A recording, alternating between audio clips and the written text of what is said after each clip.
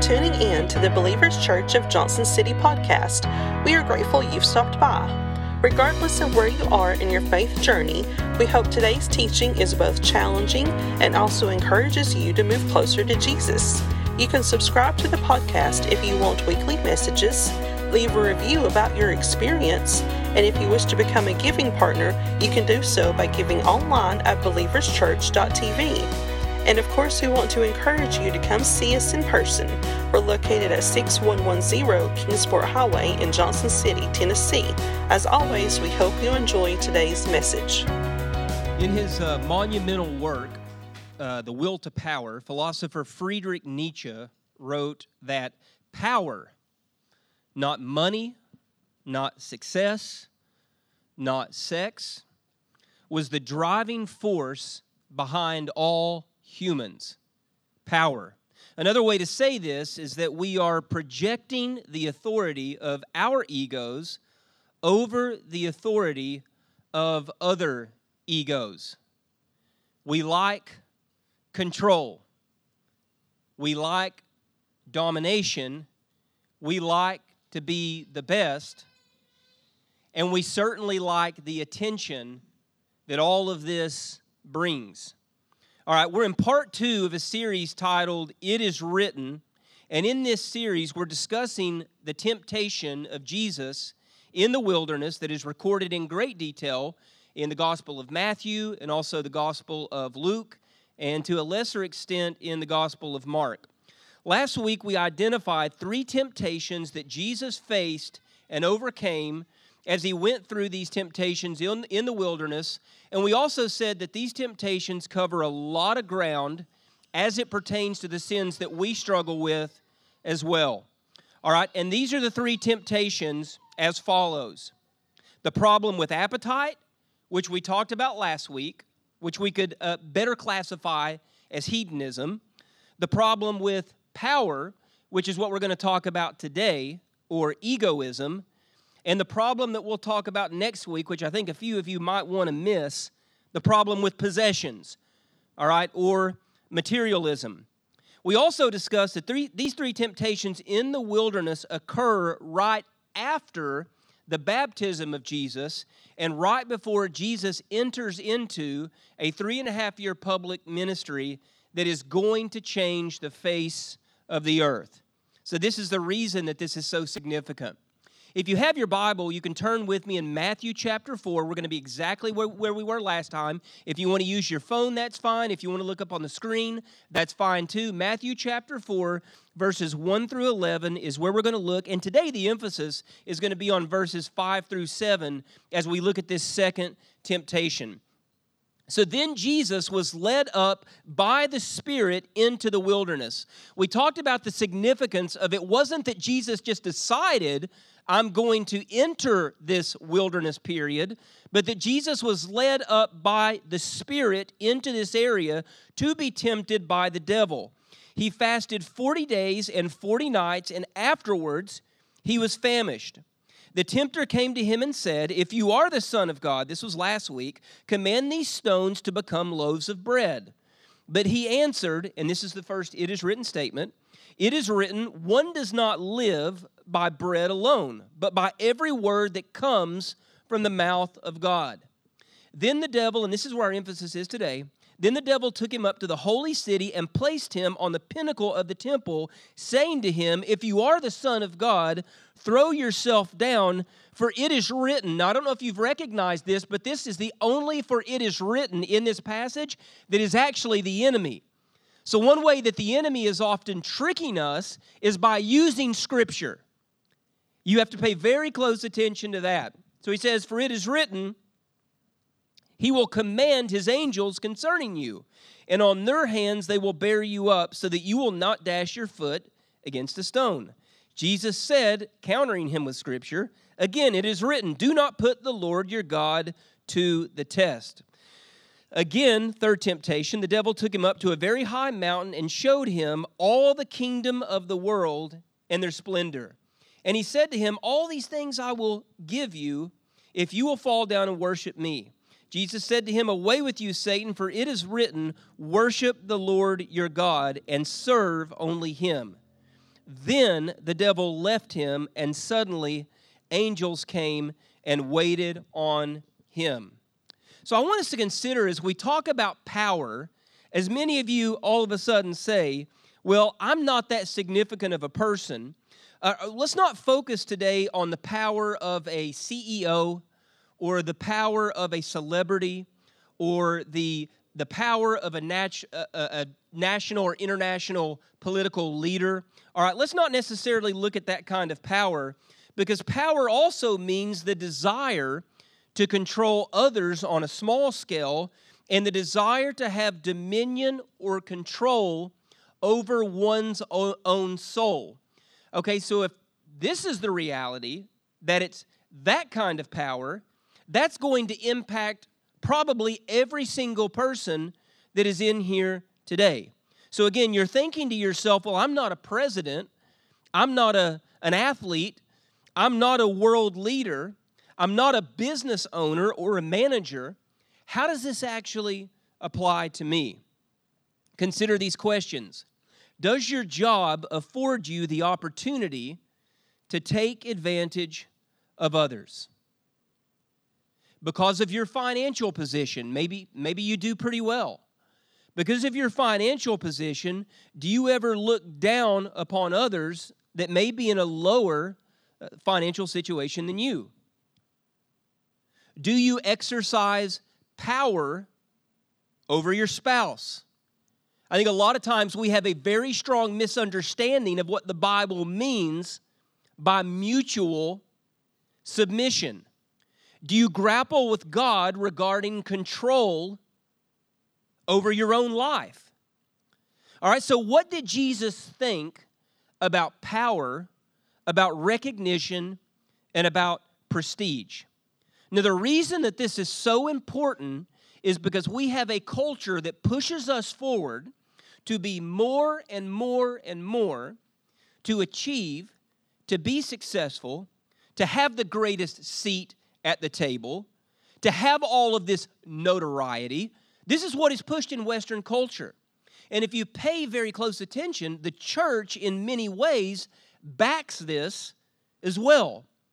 So what is it that Jesus has to say about these things?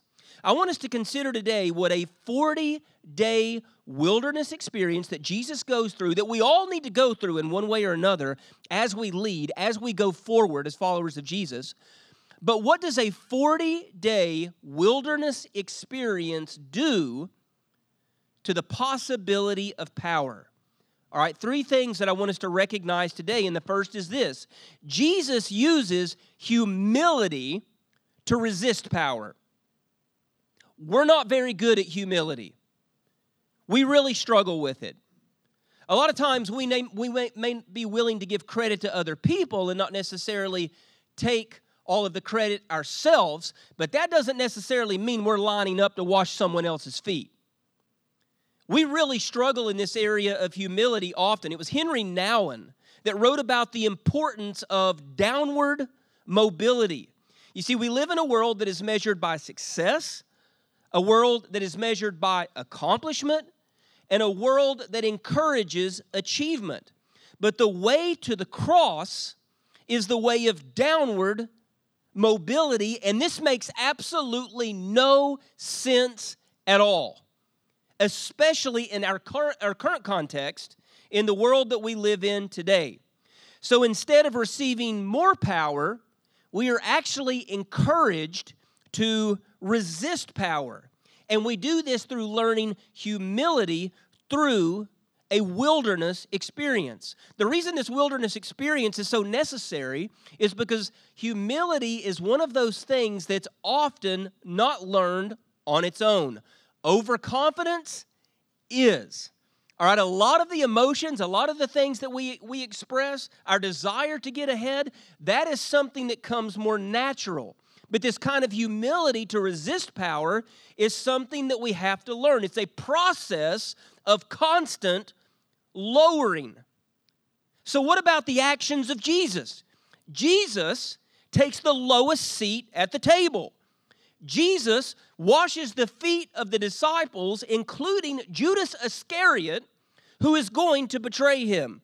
Jesus dines with tax collectors and sinners. Jesus goes to be with the Father as all the crowds are starting to brag on him. As the crowds are growing larger, what's this typically going to do to a pastor or to a business leader or to a community organizer or to an athlete? It's going to inflate their ego.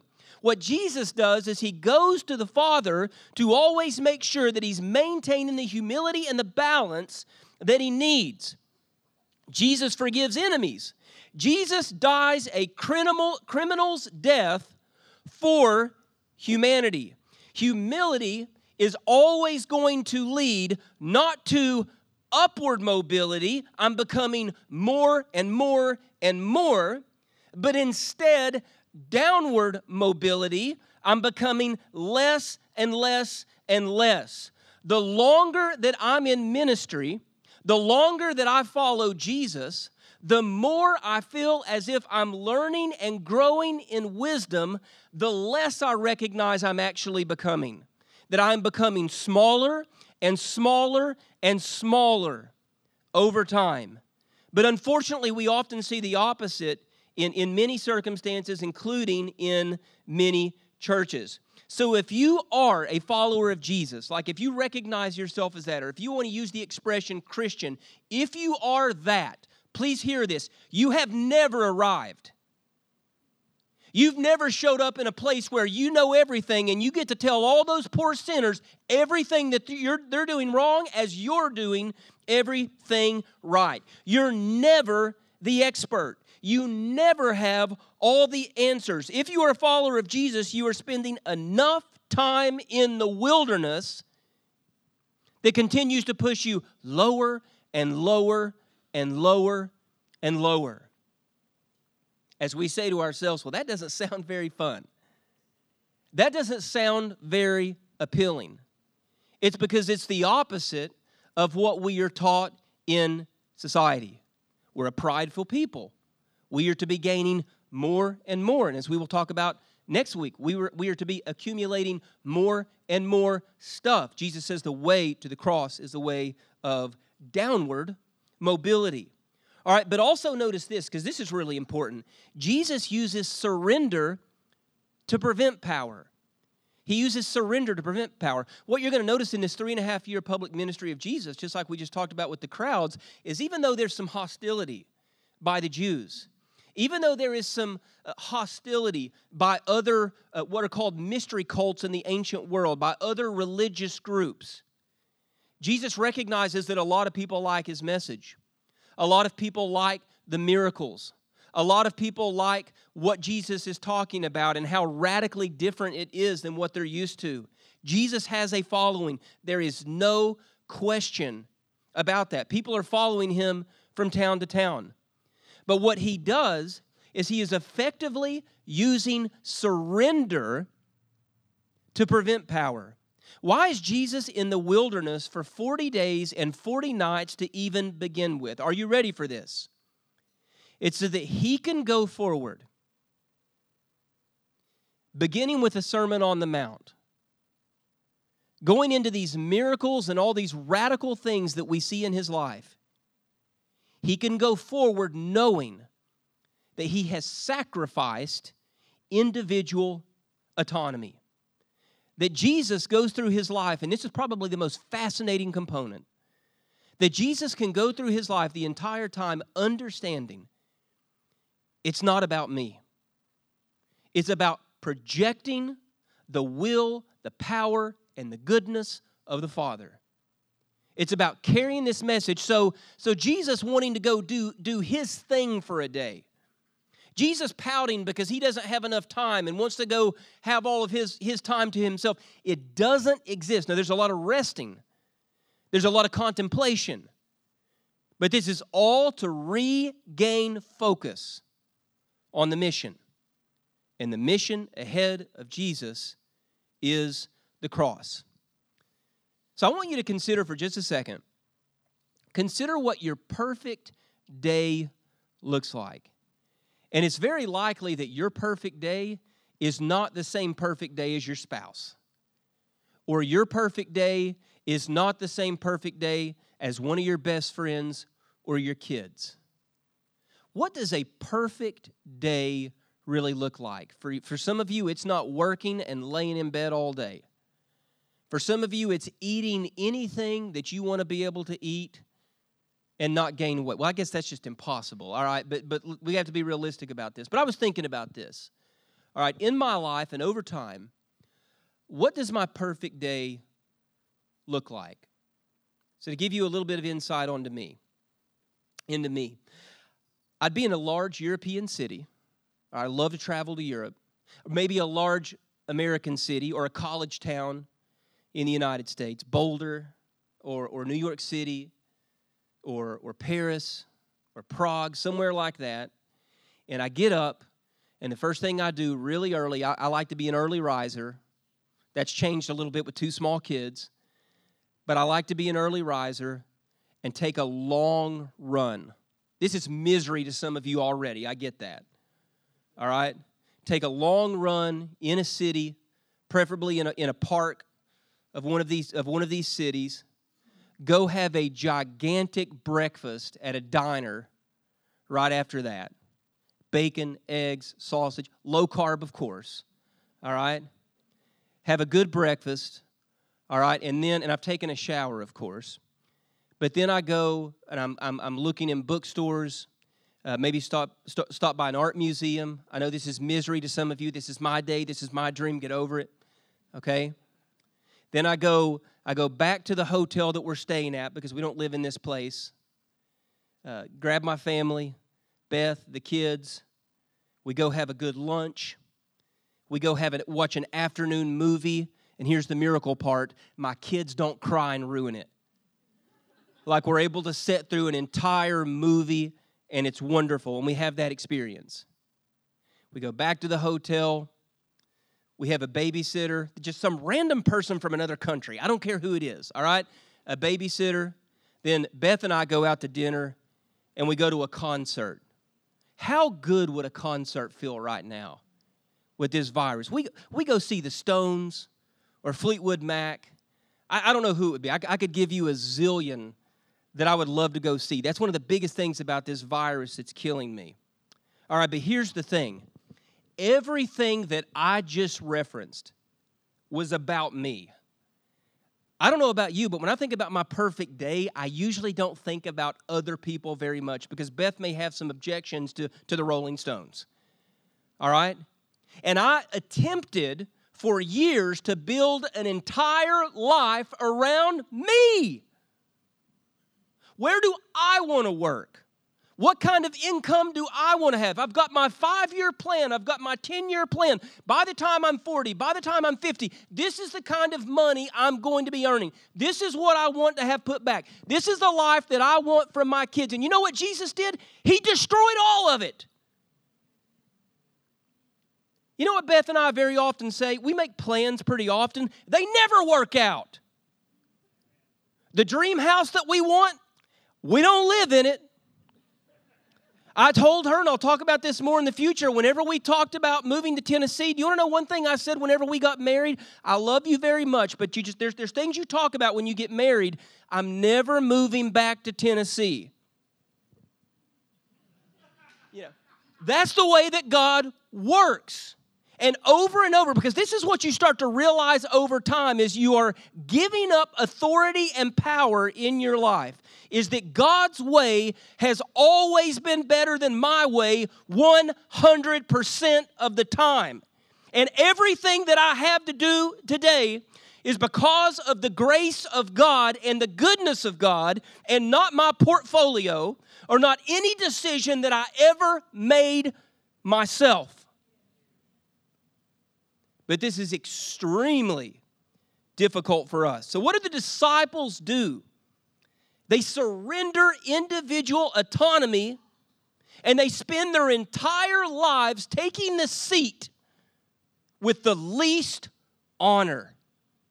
The seat with the least honor, downward mobility. And I don't want to deliberately sound critical of larger churches or mega churches because that is not my intention. But sometimes when I look at pastors in these large churches, I wonder, how do they manage their ego? How do they manage humility? The only way to do that 40 days in the wilderness. I don't want to condemn well-known Christian authors and speakers because many of these I enjoy. I read their books. I love to hear them speak. I listen to their podcasts, all those kinds of things. But sometimes I wonder, how do they balance power and ego? I think what we see a lot of times in a lot of churches, in a lot of situations, is they're not able to. And unfortunately, they self-destruct. And by the way, every single person in here is capable of that. So before you get a little too high on your horse, recognize the importance of that. You know, I'll tell you what, and I really believe this. Sometimes I believe that the names that will be the most exalted in heaven are names that you and I have never heard, that we've never heard.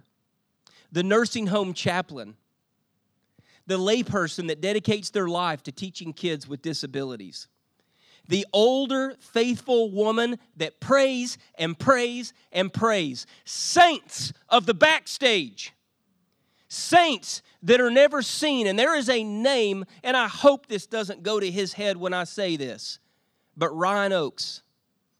Ryan Oakes never asks for anything.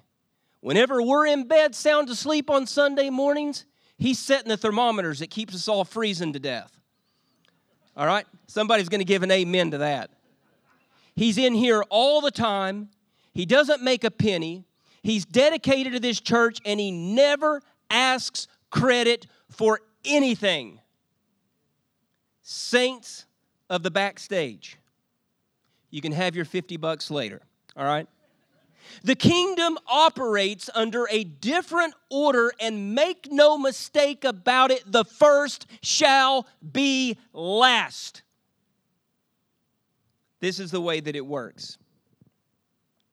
One day, the only thing that will matter is what you surrendered for the cause of Christ, and the fruit that you perceive to look a certain way actually looks nothing like that at all. So lastly, what we want to recognize, we said that he uses humility. Jesus uses humility to resist power. Jesus uses surrender to prevent power. But Jesus also used faith to transfer power. He used faith to transfer power. Who is Jesus transferring power to? The Father. It's not about me. It's not about me. It's not about me. Every single bit of the direction, every single bit that he is pushing forward, and we must do in the same way, is toward the Father.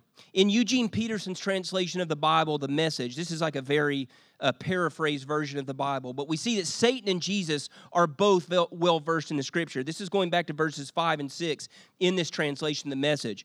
It says, for the second test, and this is the test of power, the devil took him up to the holy city. He set him on top of the temple and said, since you're God's son, jump. You have the ability to do that. If you're truly God's son, you have the power to do that. Jump.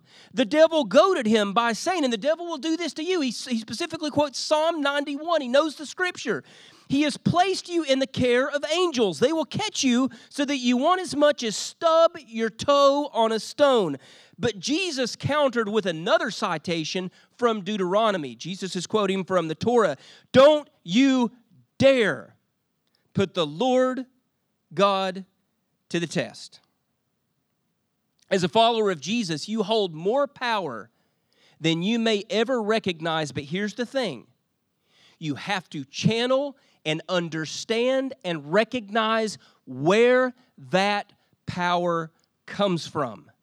It's the only way, in a healthy way, that you are ever going to make it in your life is if you recognize that you have it and then you surrender it. You recognize that you have it, but through humility, you resist it.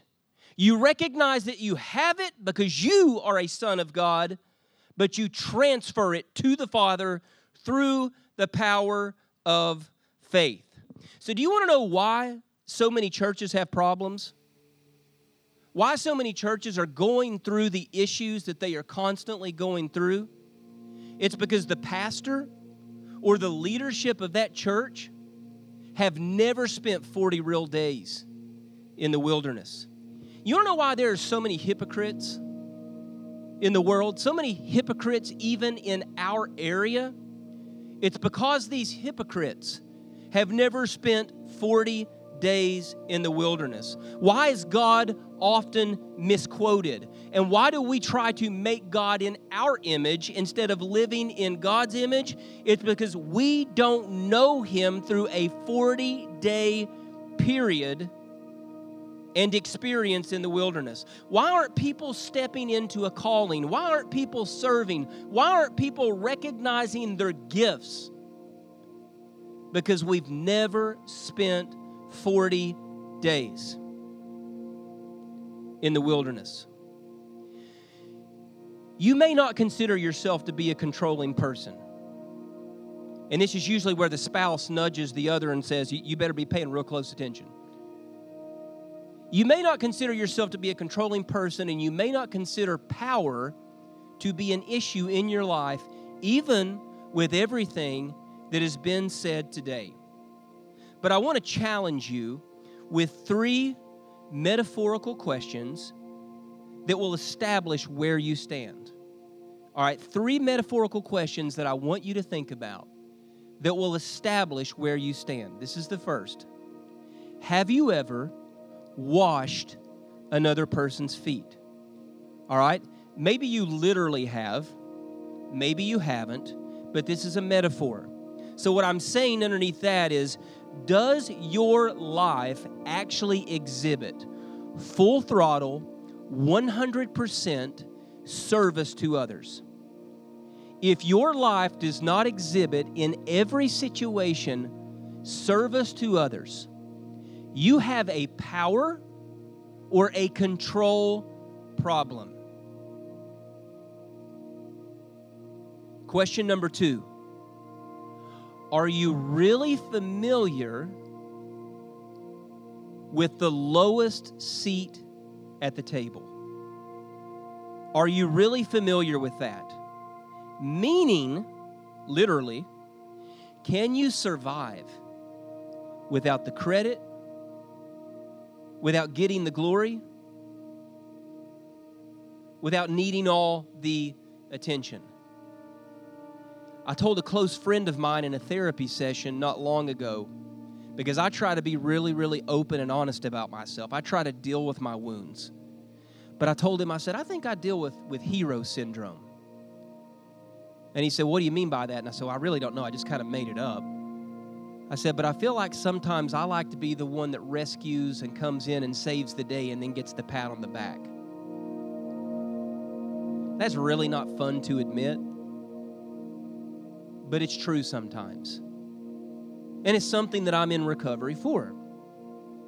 Number 3, are you willing to hand over your shirt and your coat? And what I mean by this is the tunic that Jesus talks about in the Sermon on the Mount. Are you ready to give those things over? Or more literally, do you understand in your life, in every circumstance, in every situation, everything that you walk through, everything that you go through, it's not about you? If you do happen to be married, do you understand mutual submission? Whenever you're in a situation and you see a need that you know that you can meet, do you reach out to meet that need? Listen, following Jesus is radical. Following Jesus is a far departure from a simple religious experience or what a lot of tradition teaches us. It is a lifestyle in which we turn over individual autonomy in every possible way.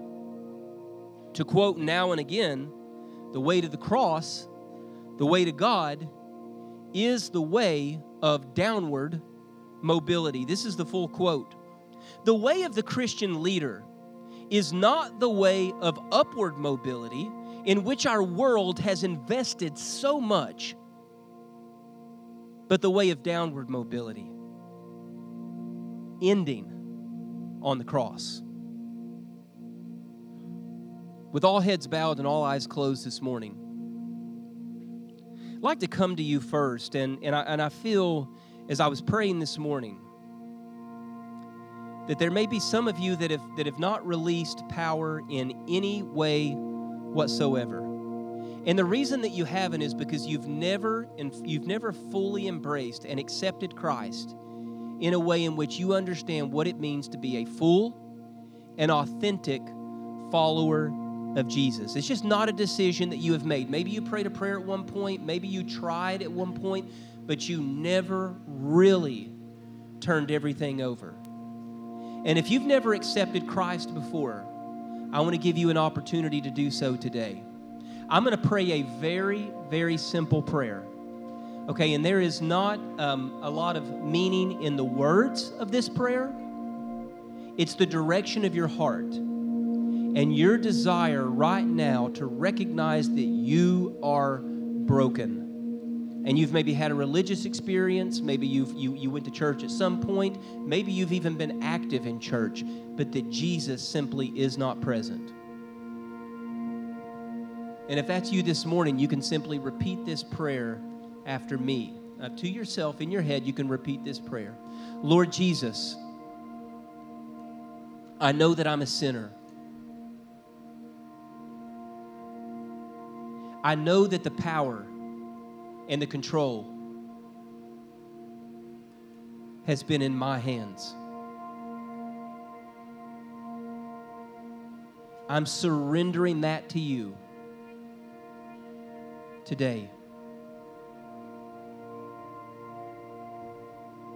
Forgive me of my sins. And from this day forward, it is my desire to follow you. Now, if you're in here this morning and you prayed that prayer, would you simply lift your hand so we can acknowledge that that decision has been made? Anyone in here accept Christ for the first time?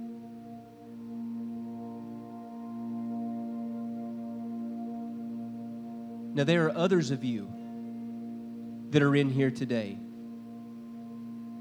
And you know that I've spoken to you because you know that you have idols all around you. And you know that control may be an issue in your marriage, control may be an issue with your kids, control may be an issue with your friends, control may be an issue at work.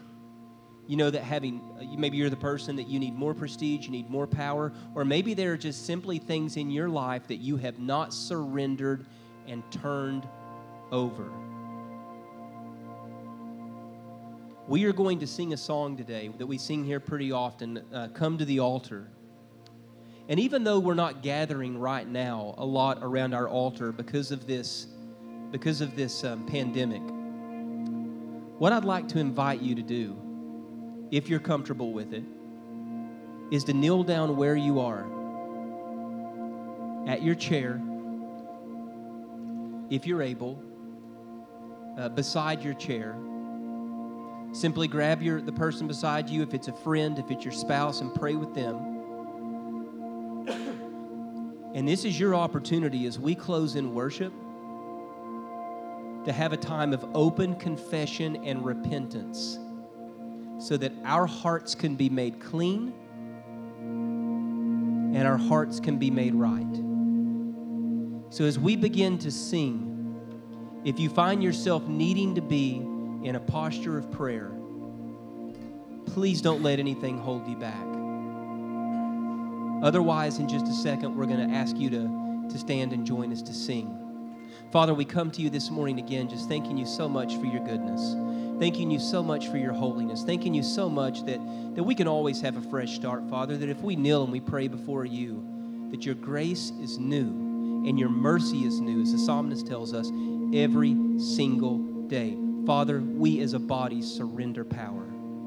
We love you. We turn everything over to you. In Christ's name, amen.